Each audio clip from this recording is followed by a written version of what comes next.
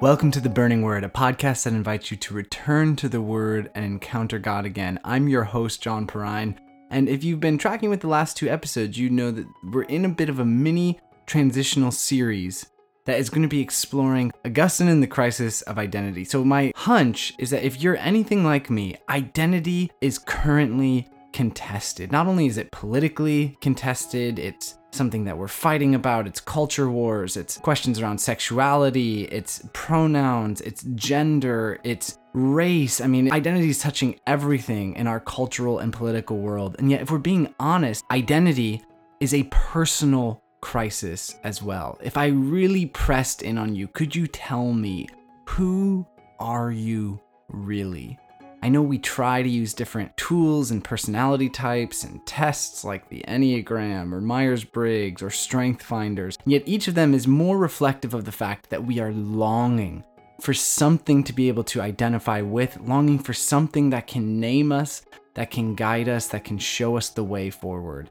And so when it comes to this question of identity, I have long been fascinated with this central character in Christian history known as Saint Augustine. And this episode, finally, after two big, sweeping intellectual histories, trying to clear the groundwork, draw out some deeper themes that I've been working on through my doctorate, this episode we're going to turn to the book that made Augustine famous and perhaps for some infamous, the book that stands at the center of Western thought, a book of monumental significance for the Christian faith, and that book is Augustine's Confessions. So without any further ado, let's turn to the Confessions and see what St. Augustine has to teach us when it comes to finding an identity in Christ. Let's dive in.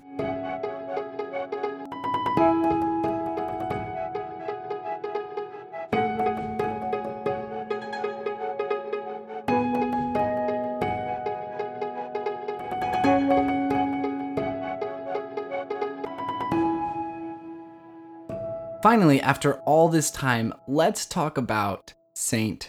Augustine. Now, I recently was talking to my mother, who brusquely informed me that she, in fact, did know who St. Augustine was. I did not need to explain it to her again. I feel immense sympathy for anybody close to me in my life right now who has heard me talking almost incessantly the last couple of years about St. Augustine. But my hunch is that most of us haven't really had the time to get acquainted that far back in Christian history. Maybe his name rings a bell, he sort of strikes you as familiar, yet for many of us, I know for me especially, I did not encounter St. Augustine until I was 19 years old.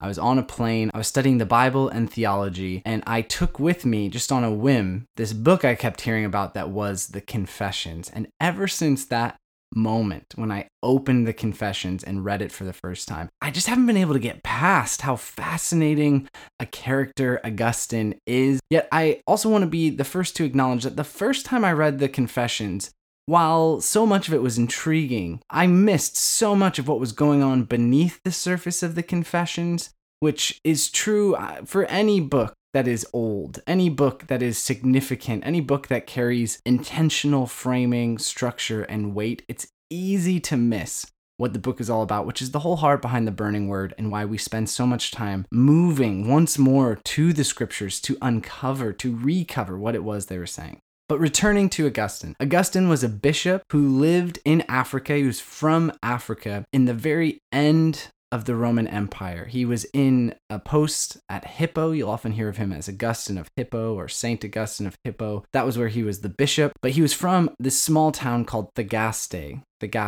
and it was a Roman post. He had a father who was a somewhat middling, significant provincial man. He had a post in the town, but would not have been extraordinarily wealthy, would not have been extraordinarily important. And Augustine's mother, as you're going to come to see, Monica, played a central role in her son's story and is going to come up over and over again, so we'll save her to continue to discuss as we go.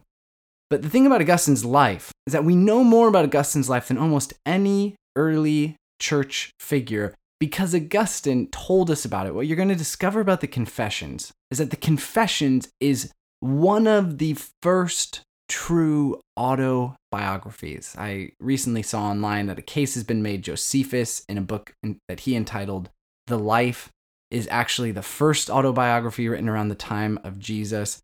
But there's a much broader sense that our whole understanding of what an autobiography is, the sense in which a person sits down and reflects upon their life, is going to use their life as this source of meaning to draw together themes and threads and reflections on the nature of what it means to be human.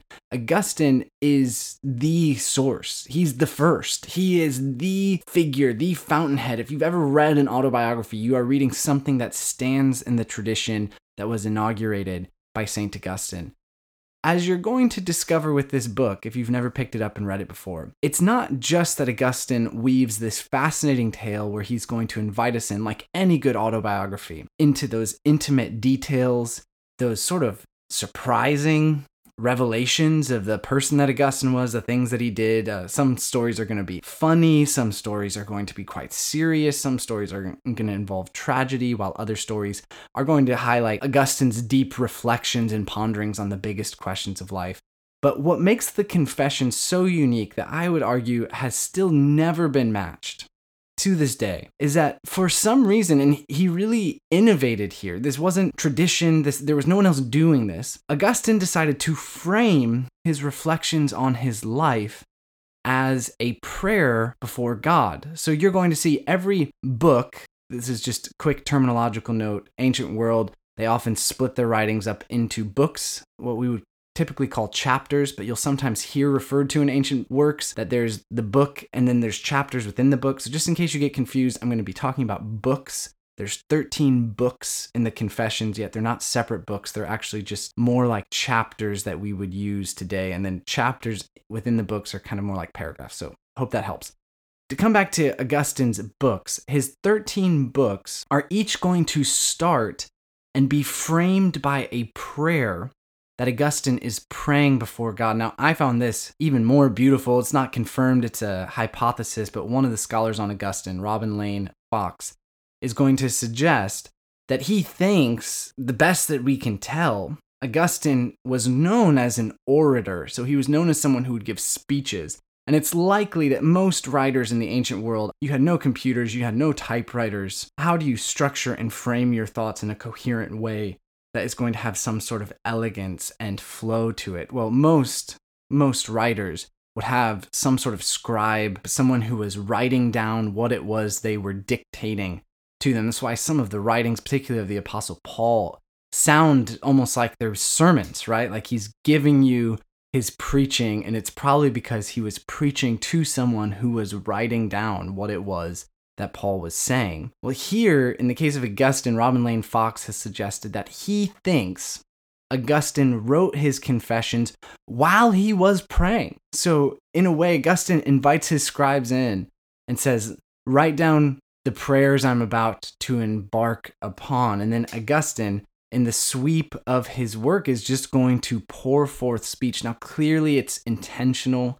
Clearly, Augustine was incredibly good at what he was doing as an orator. So you're going to see a lot of style, some flourish, but you're also going to catch one of the reasons why the Confessions has been so monumental in the history of thought is that there's something incredibly authentic about the voice Augustine offers, where it really does feel like you're peeking in to the inner chamber of his home, where he is kneeling before his God and he is searching, wrestling, examining rigorously the innermost content of his soul. And Augustine is offering you this invitation to come with him and to see what this exchange looks like. And so when it comes to identity, because that's my goal, my focus, my hope is that by taking you to the Confessions, the practical outworking, the pastoral outworking I would offer you are some tools that Augustine wants to equip us with when it comes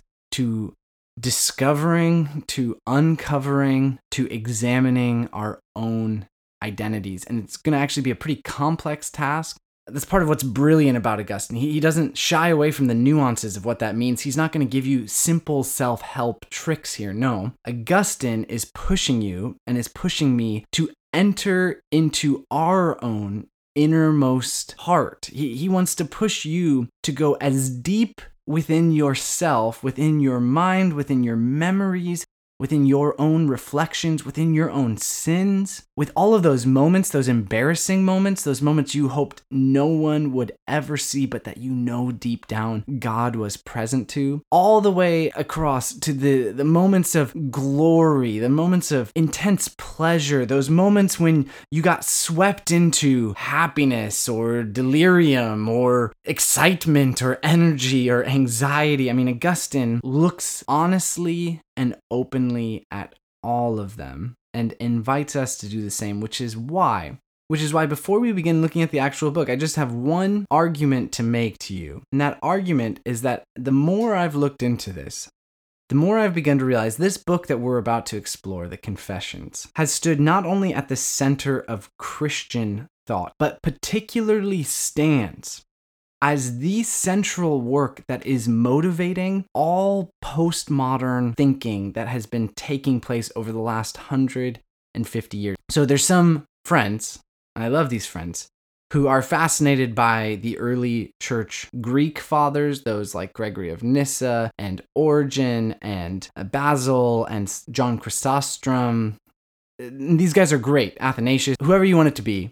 These guys are wonderful to explore. I highly recommend getting into all of the church fathers, much as I recommend moving through the medieval works of Aquinas and Anselm, moving through the Reformation. Any section of church history is worth getting into because you will discover when you do that the people who stand there have something monumental to contribute. That's why they've stood the test of time. But when it comes to a figure that stands at the center of Western theology, it's easy. I'm not even exaggerating. It's easy to make the argument that you could not have initiated the Protestant Reformation without Augustine's influence on Martin Luther. Martin Luther was, in fact, an Augustinian monk. I often missed that point until I started studying more Augustine.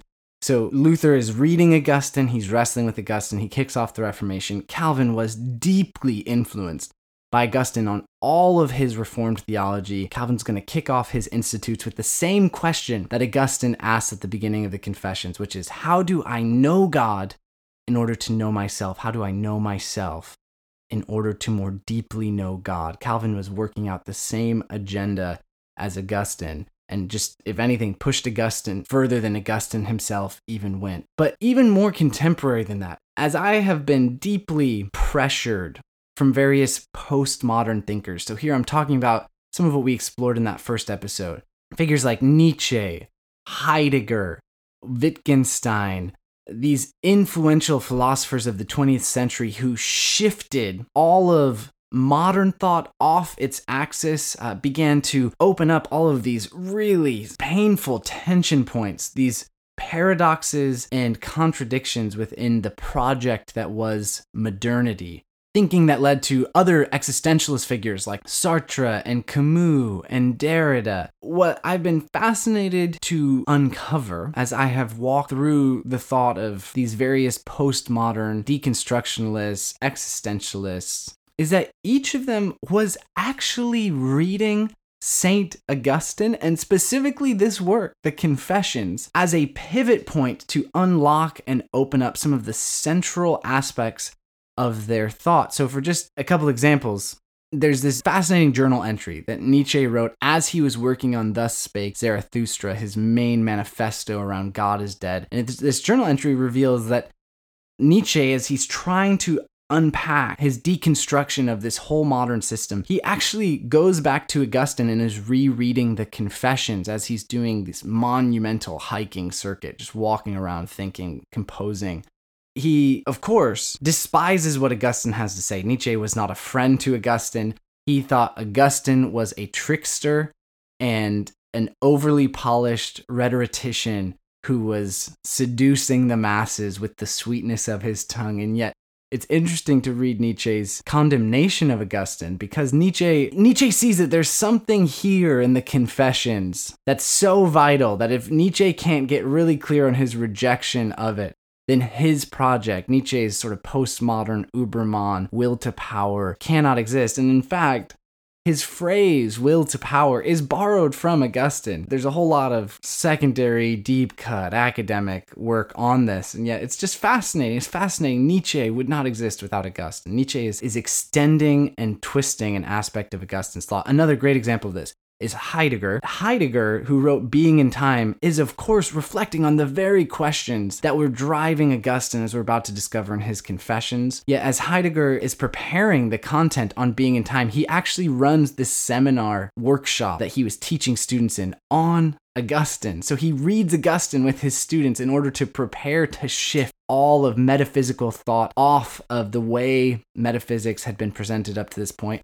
Final couple, I just read this fascinating book on Tolstoy, Leo Tolstoy, who was so influential in the world of Russian literature, who famously converted to Christianity. Yet this wonderful book called Who Am I, What Am I by Irina Paperno is going to examine how Tolstoy was looking in the way that he wrote, this stream of consciousness, this sense of embodying characters so much that you could actually get into their innermost being. She highlights that Augustine is really the one, through his Confessions, who's going to give Tolstoy the key to unlock his own inner quest. And again, Tolstoy is going to shift Augustine. He's going to move in a different direction from Augustine. But the point I would make is that if you want to understand culture as it currently stands, if you want to understand this moment of crisis when it comes to identity, if you want to understand why identity is so contested, why we've been struggling so much over who gets to control how identity is formulated, and why all of this thought has bubbled up in the last 100 years that has spilled over into these very revolutionary tendencies to keep remaking ourselves, even as we seem more and more lost over what it actually means to be us, what it means to be myself, what it means to be human.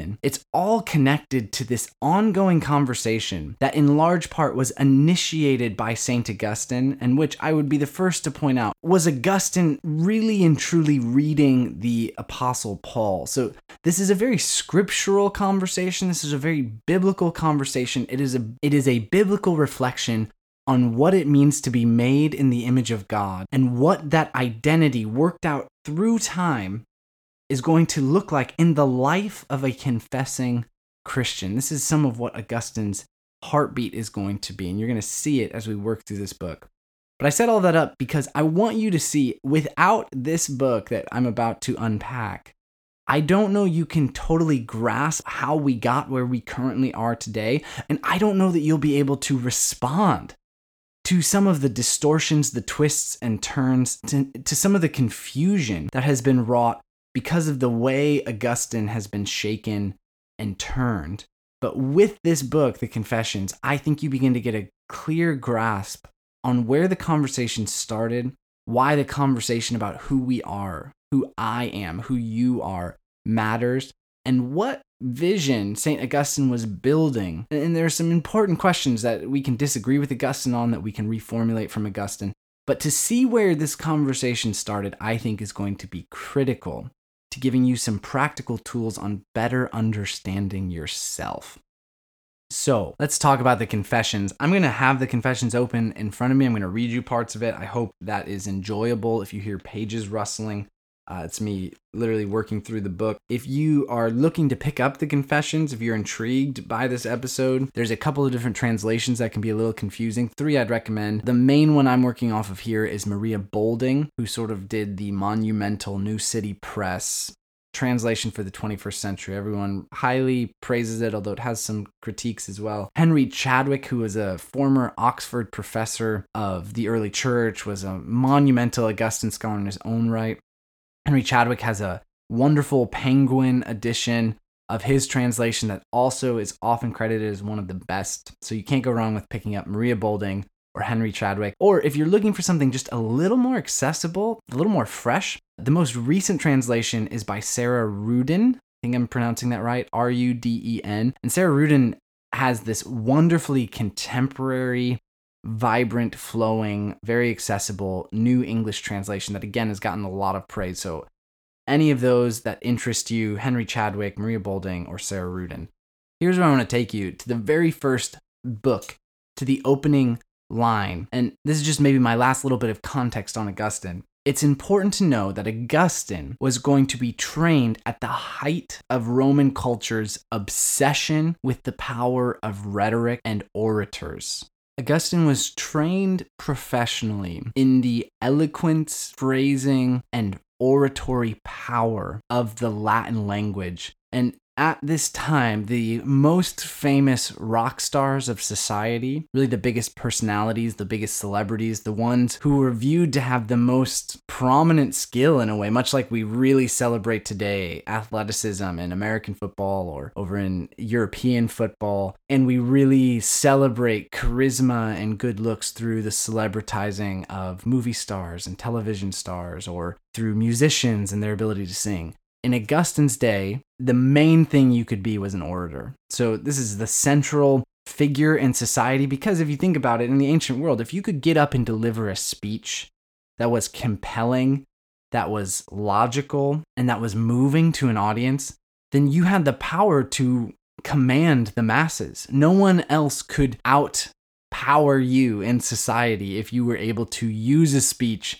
to compel a gathered crowd in the center of a city. I mean, this is how politics lived, moved, and breathed. You either lived or you died on the ability of a speech to sway those who were following you. This was the entertainment of the day. People would quite literally gather together, famous speeches. In fact, Virgil, who is known as the great poet of the Roman language, and if you go all the way back to Greek society with Homer, right? This was how entertainment happened. It was the great orators, it was the poets and the playwrights who would put together these monumental speeches that people would read for fun. This was how they spent their time. They would recite these great speeches. Yet, the final thing maybe to know about orators is that to be trained in the craft of an orator, what you often had to do was memorize, not just portions of speeches, but entire works. So it was not uncommon that an orator was known for having read and quickly memorizing entire works of philosophy, entire sections of Virgil's massive Aeneid, his famous speech. They did this through using memory techniques and through really focusing their schooling. The way you learn to become a good orator is by simply memorizing and absorbing the sweetness of the language as it flowed through these famous and significant writers of monumental skill. So Augustine was trained in this craft. He rose to a level of pretty significant prominence. He would get all the way up to the imperial court before the emperor. He would be hired by the emperor to prepare speeches on behalf of the emperor that Augustine would recite publicly in the capital of the Roman Empire. So Augustine was no lightweight.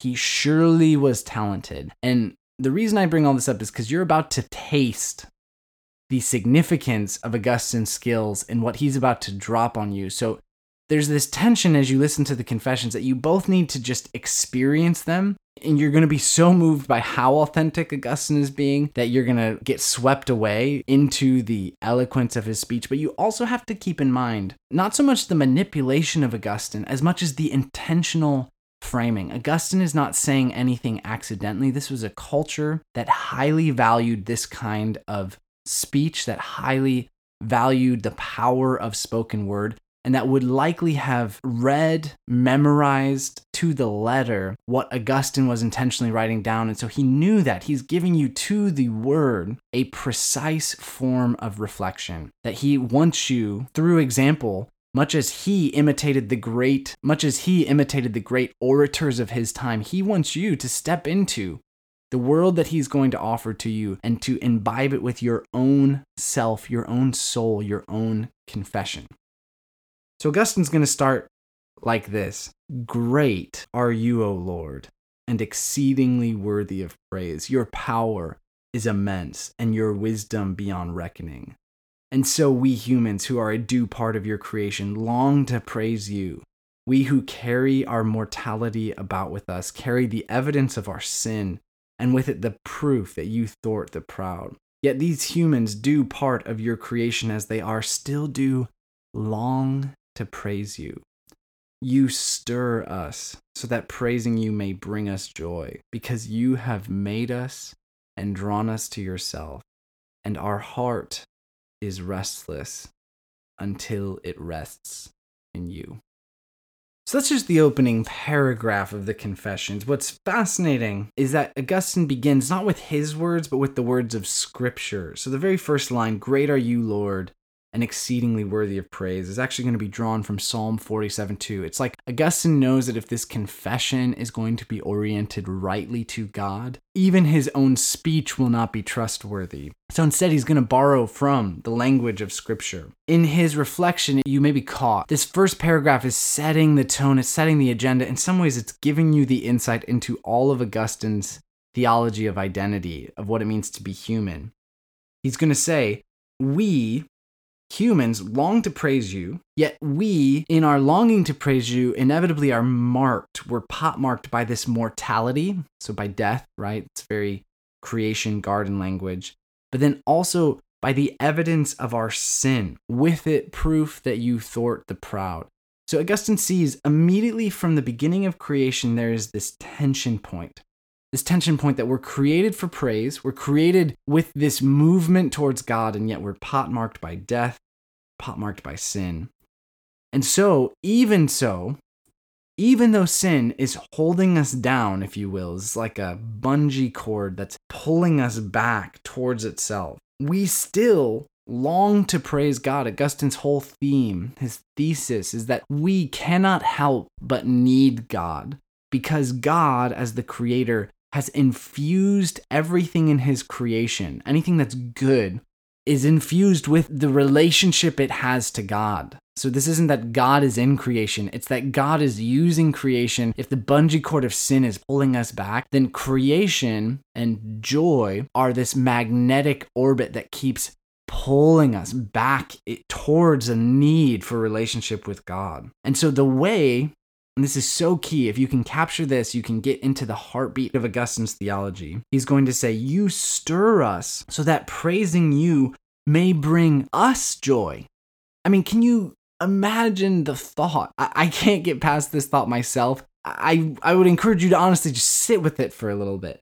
Augustine's sentiment that you stir us, God stirs us, so that praising you may bring us joy. This is the axis point. This is the pivot that if you agree with, it will reframe your entire perspective of everything that is beautiful, everything that is good, and everything that is true. If you don't agree with it, then you're going to live in a perpetual war of trying harder, restricting all of the good things in your life so that you can somehow demonstrate through suffering how incredibly pious or sacrificial or religious or worshipy that you are. But if Augustine's onto something here, he is suggesting the audacious notion that God has wired us in such a way that God is the one who stirs us. So it's actually God moving and working first.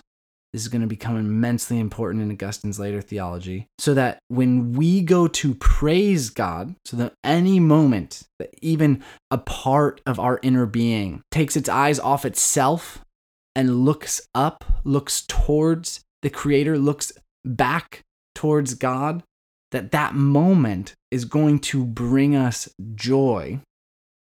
And Augustine says this is all because you, God, have made us and drawn us to yourself. So God is in the business, God is in the work, God is in the hard wiring of drawing us, of pulling us towards God's self.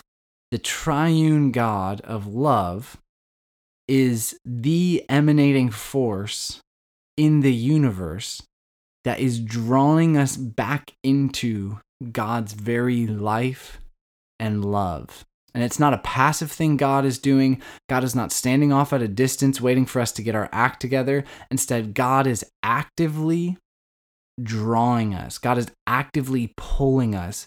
And he's doing this through our love. He's doing this through our desires. And he's doing this through joy. Oh, I mean, I'm just already feeling this sense of relief at the world that I have found myself in when Augustine gives us this kind of framing. Then he's going to drop his most famous line on us, and it's important to hear it afresh if you can. Augustine's going to say, our heart is restless. Maria Bolding actually has unquiet here.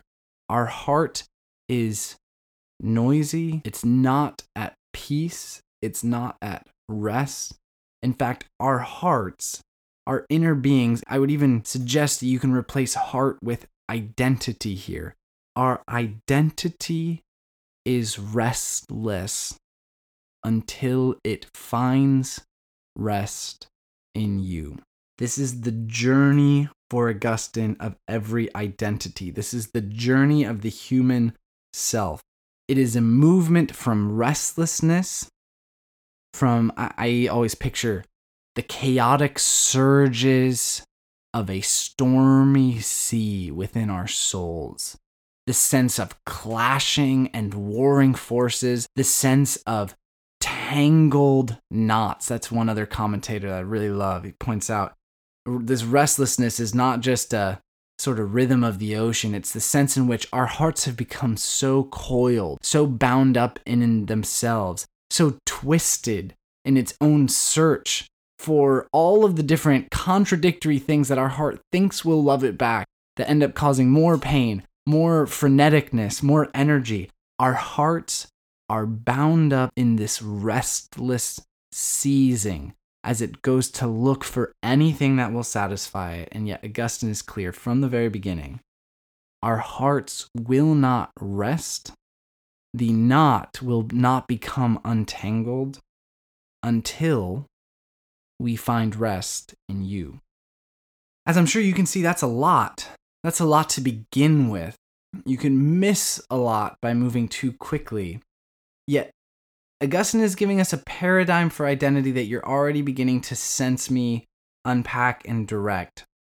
That identity is not going to be some sort of static building block. It's not going to be an up and to the right trajectory. Instead, Augustine is going to see our identities as these swirling and competing forces. And yet, much like the bungee cord that's pulling us down and the magnet that is gravitationally pulling us back in towards God, this for Augustine is a better understanding, a better description to say that our identity has these dynamic relational pulls in competing directions. And yet the journey, if our identity is ever going to clarify, if we're ever going to find peace, find rest, and this is going to be a huge question for Augustine as he moves throughout his life. Where was I at peace? Where did I find rest? Then it's going to have to be a movement of our hearts back towards God. And for Augustine, this is just almost easily clear now, and this vantage point and perspective, though he's going to highlight how difficult it was for him to get here. From his current vantage point as a Christian, it becomes so clear to him.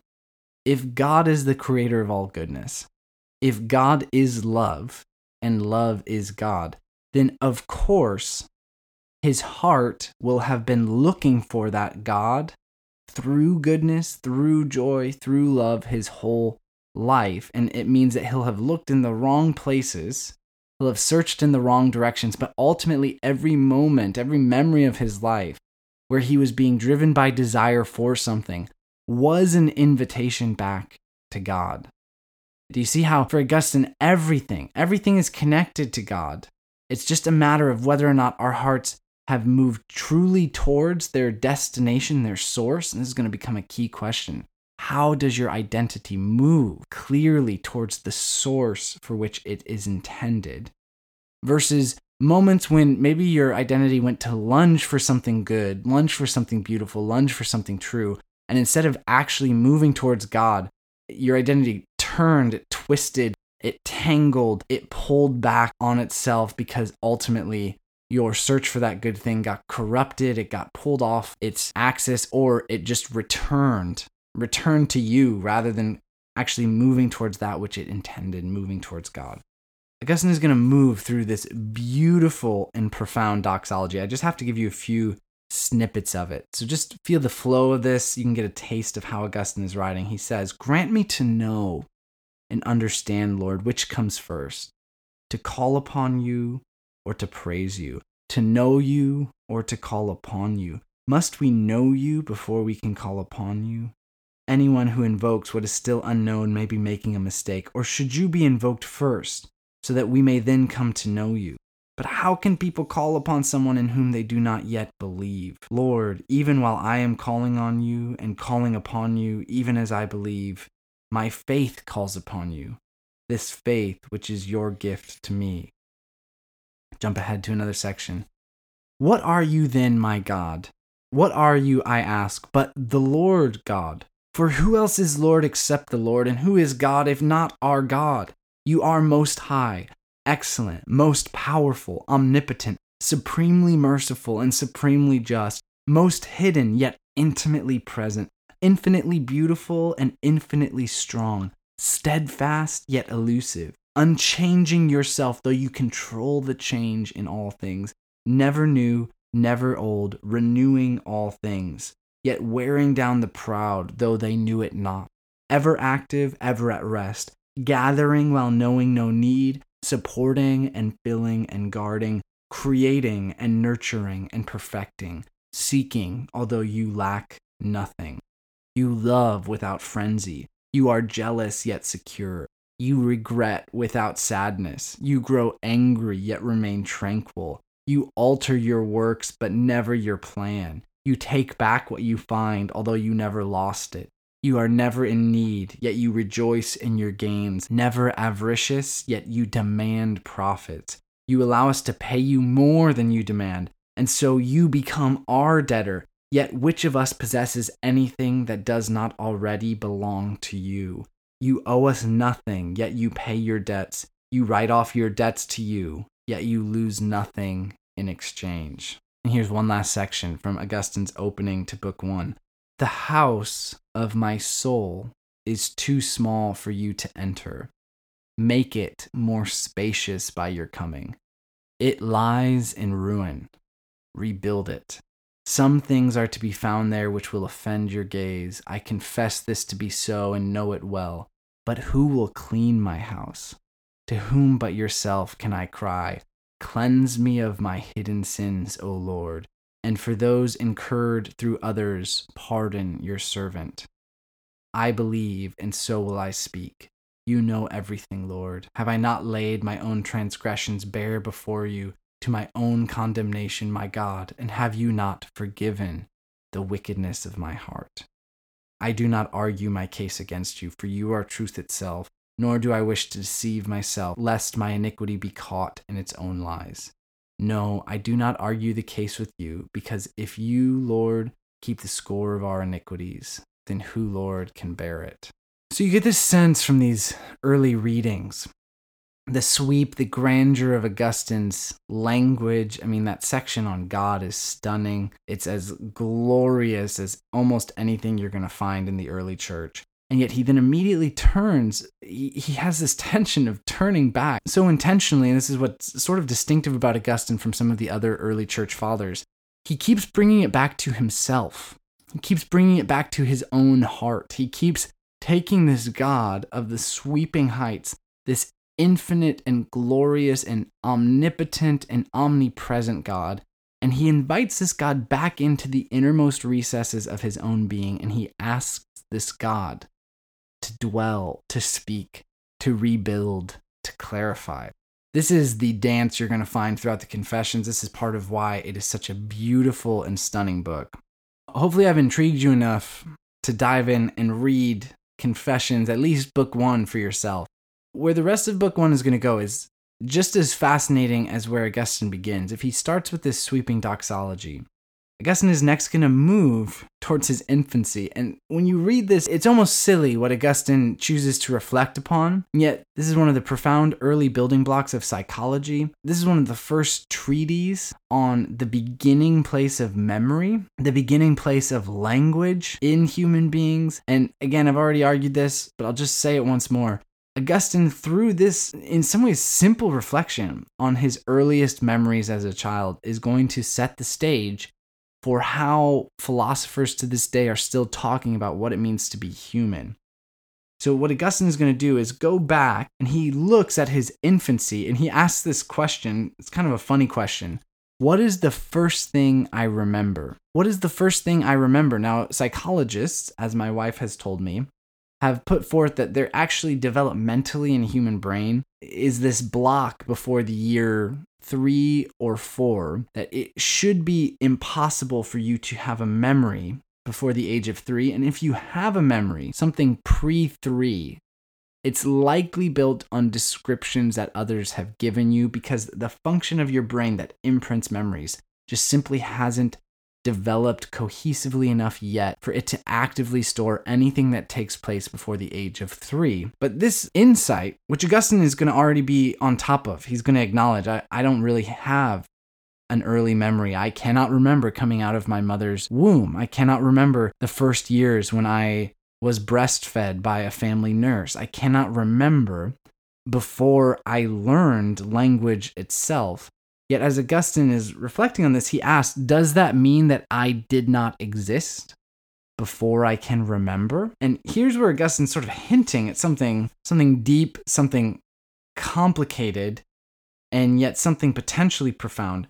Augustine's point in this exercise around his infancy is that if your existence can be connected to something before you remember it. So track with me here on this complicated philosophical thought. Let's say your first memory comes from the age of 3. My first memory was, ironically enough, watching Star Wars with my family. At least I think this is my first memory. I have this vague sense of me standing at the top of a staircase in our first home, which we left when I was 3.5, and my family had Star Wars on TV because we didn't own a VCR at this point. That all tracks, that all makes sense. And so Star Wars would have been on television, showing.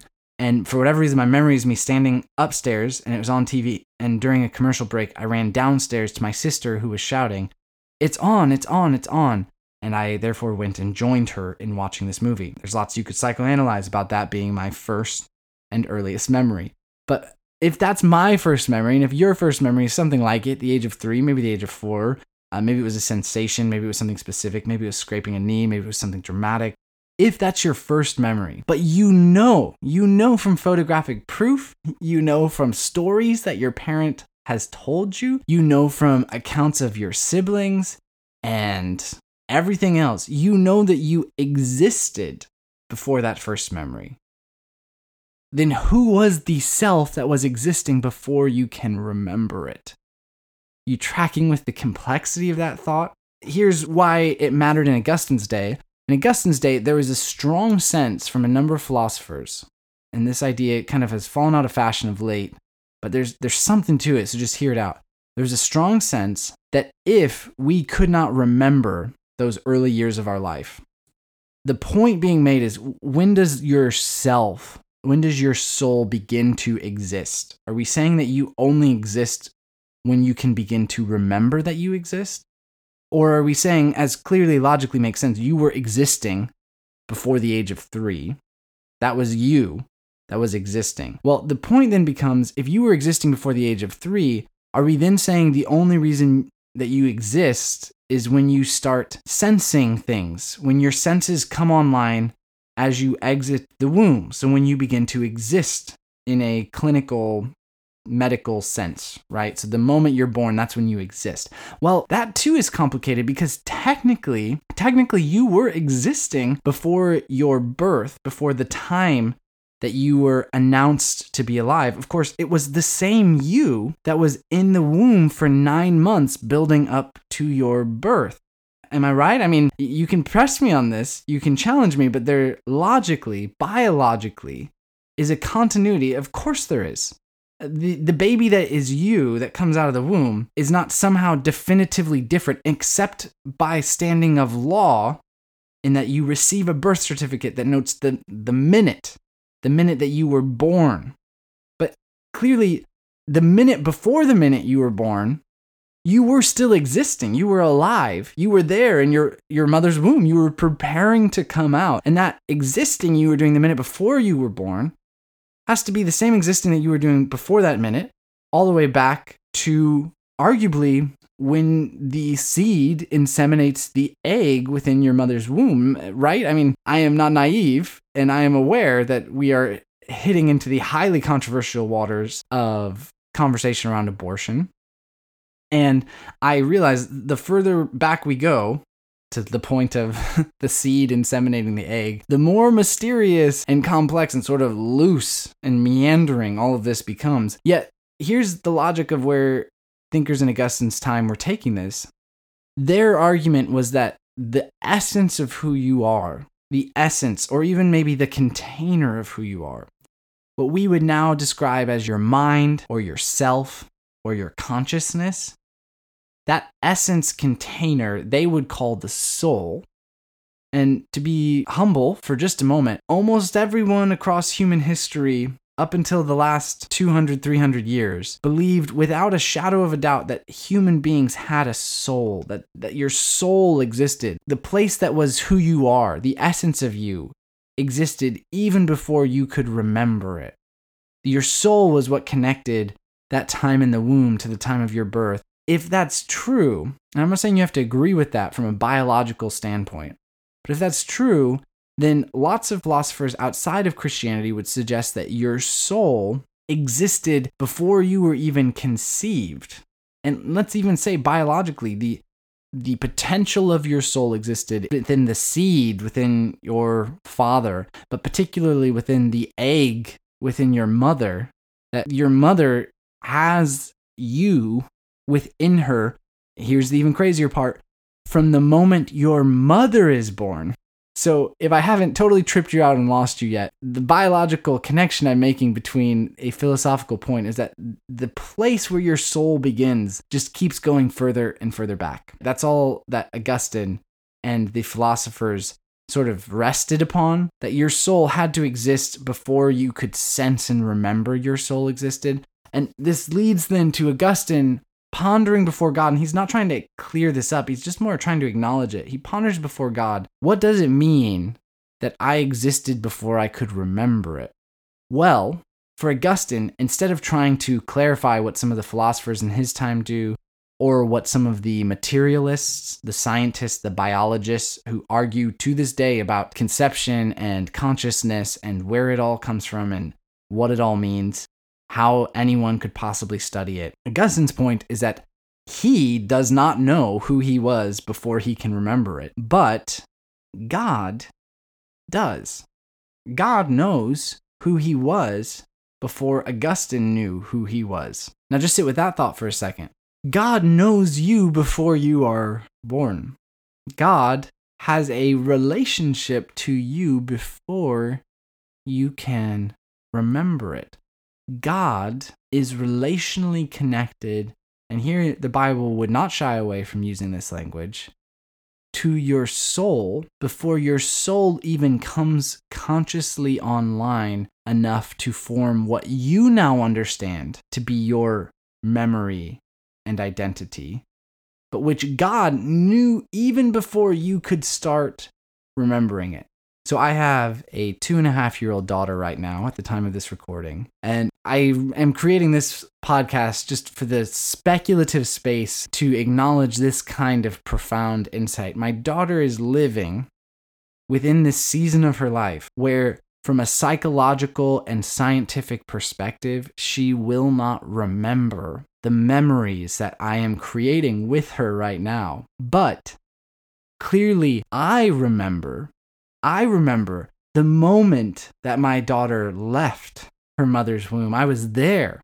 The moment that she was born, I witnessed every day of her life from the moment she was born up until this moment right now in time when, let me tell you, she has a lot of personality. She has a lot going on. She is talking. She is laughing. She is crying. She is funny. She is sad sometimes. And I am comforted to know that for as much as I care about my daughter's existence and as much as I am a witness to my daughter's existence, to these 2.5 years of memories that she will never even know, I am far more deeply floored when I ponder that if that is my human fatherly perspective on the self, on the identity of my daughter, then how much more so our God, who holds our entire existence within himself, who remembers what we cannot remember,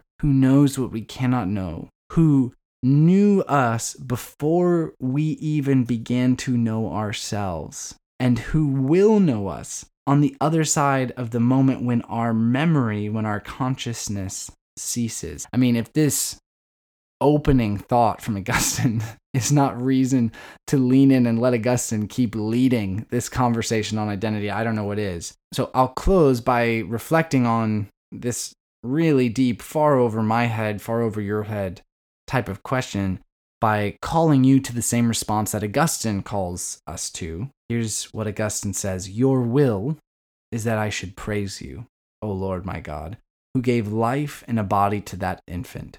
You will me to praise you, who equipped him with faculties, built him up in his limbs, adorned him with a distinctive shape, as we can see.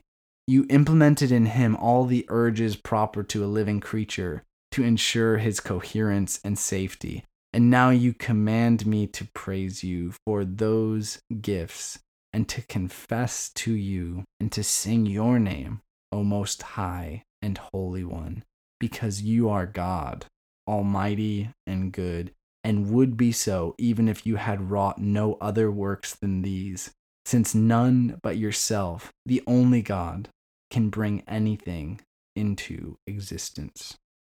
All right, so if Augustine starts with this monumental dynamic of the tension, the pull, the pushes, the relationship that's there with God, if he moves to this profound reflection on infancy, what it meant to exist and not exist, he's going to continue with one other conversation. I'm just going to footnote. Augustine begins by reflecting, as if he hasn't brought up enough intrigue, with speech, with language, how we learn words. This is going to become hugely significant in the 20th century. Speech became the particular fascination of philosophers. I mentioned earlier Wittgenstein, who is a profound theorist, a reframer of everyday speech, of speech just as it works in conversation. But when it comes to Augustine, the note I just want to mark here is that Augustine understands part of what it's going to mean to be human, to have an identity, is to learn this vital skill of speech. Because when you think about it, it's impossible for you to articulate who you are. It's impossible for you to have coherent and structured thoughts instead of just sensations and feelings without you acquiring this ability, this incredibly vast and mysterious ability to speak, to articulate. That speech is that which gathers, orders, and then frames yourself out to the world. And Augustine will not be the first or the last theologian to note that it is speech that initiates the dawn of creation itself, right? Speech is what's going to kick off creation as God offers his word, and through God's speech, it was so. As Augustine is going to be moving through his confessions, it's just interesting to note he's taken us from memory, which is vastly important in his infancy, to language. And he sees this tension point that our memories are going to become externalized when we speak them. While this is frustrating, this is limiting, our memories, as he's going to highlight, can become lost. They can become tripped on. They can become disfigured, disembodied. Our speech can also be corrupted. Our speech can be used for a lot of manipulative reasons. It can be used to intimidate. It can be used to offend. If these are there at the beginning, Augustine's point is that we don't have many other options when it comes to reorienting our identity than to move first through our memories and then move through speech. So what is it that Augustine is modeling to us, even as he reflects on the early origins of his language? Well, he's modeling to us that words, while they can have all of these misuses, words are going to be vital when it comes to our identity. If we're ever going to confess our sins and to invite God into our own existence. So keep an eye on speech. We may bring it up again later. Augustine talks about a time he spent in school. He reflects just on some of the distractions, the superfluousness. He says at one point, as he's talking about how much he loved games, he said, "I hankered to win myself glory in our contests and to have my ears tickled by tall stories, which only made them itch more hot. And all the while, that same curiosity more and more inflamed my eyes with lust for the public shows, which are the games of grown-ups." He'll then say, "Look with mercy on these follies, Lord, and set us free who already call upon you. Set free those also who do not yet call upon you, so that they may invoke you, and you may give them freedom. So he's kind of moving through these earliest memories and seeing the ways in which his loves and his desires are both being formed and shaped by the culture and by the education that he has around them. And yet you sense that he sees, as he's moving through these memories, that there are these impulses, these poles that aren't fully corrupt or fully wrong, but they become twisted through the way that he uses them. One really significant early memory for him is that while he was still a boy, he interestingly, this can easily be missed just by casual reading of the Confessions, Augustine actually grew up in a Christian home. He grew up in a home that was nominally Christian, or maybe had at least a father who was pretty uninterested in the Christianity that the home was committed to, had just this sort of cultural nominal status of claiming Christianity, while maybe his mother was more pious or grew more pious or became more and more devout as Augustine grew older and older. But he has this early memory where he was open to being baptized young, like he was going to just do it and get baptized. But his mother and his father withheld this from him. So they suggested he should wait. And this was kind of a common practice in the Roman society, that baptism was so significant as a public statement, not only of public status and identifying with Christianity, but of a cleansing of sin. So once you were baptized, it was viewed as incredibly dangerous to return to a life of sinning, that a lot of parents, particularly of well-to-do families, would withhold baptism at an early age so that they just knew you were going to make mistakes. They knew you were going to go out and perhaps live a life of sin. And so for the nominal parent, they were like, why don't you go enjoy it? While for maybe the concerned pious parent, like his mother, maybe she was, before God saying, I am afraid that you will be struck down for your sins if you don't commit to this fully. And so whatever's going on, and Augustine doesn't really know exactly what was going on, he ponders this before God and says, why was it that I wasn't baptized then? Would I have been changed by it? Sort of a mysterious, open-ended question. Augustine's really willing to wrestle with the mysteries of his own story, right? Like, why did this happen this way? Why was I withheld this gift of baptism when I was so close to it, when I myself at this young age was interested in it? But here's where Augustine, he's okay. He holds this question before God and says, but you, O Lord, you were working. With perspective, I look back and see this will be one of the keys for Augustine, the keys for any of us telling our story. At the time, things that didn't make sense. At the time, things that could have been different. At the time, things that even now you wish might have happened but didn't happen. At some point, inevitably, you have to hold before the Lord and say, but without that occurring, I could not have come here where I am today, O Lord. This is part for Augustine of what it looks like to walk in the mysterious providence of God. He's going to model it to us as he keeps going. I'm going to draw book 1 to a close here. I'll read you some of the last lines that Augustine offers, and I'll just let this too wash over you, and then we're going to take a pause. This is how Augustine closes book 1. In spite of all this, O Lord our God, I give thanks to you, the most perfect, most good creator and ruler of the universe. And I would still thank you even if you had not willed me to live beyond boyhood. Even then I existed, I lived, and I experienced. I took good care to keep myself whole and sound, and so preserve the trace in me of your profoundly mysterious unity from which I came.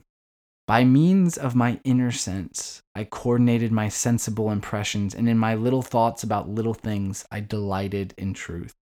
I was unwilling to be deceived. I had a lively memory. I was being trained in the use of words. I was comforted by friendship, and I shrank from pain, groveling, and ignorance. In a living creature such as this, everything is wonderful and worthy of praise, but all these things are gifts from my God. I did not endow myself with them, but they are good, and together they make me what I am. He who made me is good, and he is my good, too. Rejoicing, I thank him for all these good gifts which made me what I was, even as a boy. In this lay my sin, that not in him was I seeking pleasures, distinctions, and truth, but in myself and the rest of his creatures. And so I fell headlong into pains, confusions, and errors. But I give thanks to you, my sweetness, my honor, my confidence. To you, my God, I give thanks for your gifts. Do you preserve them for me? So will you preserve me too. And what you have given me will grow and reach perfection, and I will be with you, because this too is your gift to me, that I exist. There's something so moving to me about this important work. There's something so vital as you read it, much like a movie gives you this sense sometimes when you watch an incredible movie of purposefulness and direction. Like you actually can find more of yourself when you inhabit a movie. Or sometimes a song, when I'm feeling just disoriented and disjointed and frustrated, and then I can listen to this song, it can give me this renewed energy. I can feel myself either soothed by its own grief or motivated by its intensity. There's something in Augustine's own confession that can give this sense of possibility that can occur when we reflect on our own stories before God. If there's any practical advice that I could give you at the end of this opening episode as we keep moving, pay attention to what Augustine has offered us here as a model. And if you do, what you'll see is that you are more mysterious and complex than you probably realize. Your identity is not simple. It will not be summarized in a personality type. It will not be summarized by a pronoun. It will not be summarized by a simple set of job descriptions, key relationships, or status symbols in society. Instead, you are a complex interchange of joy and possibility that is constantly being pulled back by sin and your own finitude. So for Augustine, see how he traces this arc. He begins with the beginning of himself, which draws him in awe and wonder to worship. He moves through his story, through his life, to these early recollections, and in looking honestly at them, he sees that there is silliness. He sees that there is cultural pressures swirling around and forming him, and yet he also sees there are these good gifts that are sort of bubbling up. There are these intriguing moments of possibility where God is already, as the bubbling stream of love underneath his soil, is already sort of bursting up through these divots in the ground, if you will, these divots of possibility. And so Augustine is drawn to praise God for his youth. I think that's one of the most profound postures we can move to the Lord with as we reflect on the story of our beginnings. In the beginning, we ourselves do not know our own beginning. That in and of itself is humbling. Yet in the beginning, God knew us, God saw us, and God was already moving in us in the beginning as God was drawing out these gifts, these important traits, these skill sets, these certain circumstances that were going to become monumentally important to who we in ourself were becoming. And yet God is also going to bear witness in these early days to all of the pain, the growing disillusionment and disappointment, the control from parents, the educational systems that will be flawed. God witnesses the full range of ourself. God holds aspects of our identity that we cannot. And so, just like Augustine, the first step in telling your story is to get right this posture of praise, even as you prepare yourself for confession. So we're going to pause here. There's so much more to go in Augustine's own confessions, but for now, are you willing to tell your story to God? Are you willing to confess who you are before God? If there was a practical exercise you could do, I would say, sit down with your earliest memory. Sit down with a spouse, sit down with a roommate, sit down with a friend, and recall to them who the beginning of you was. And as you recall those early memories, what comes to the surface that could be confessed, both confessed in sin and repentance, but especially confessed in awe and wonder about the self of you that exists before God. This has been John Perrine with The Burning Word. Until next time, grace and peace.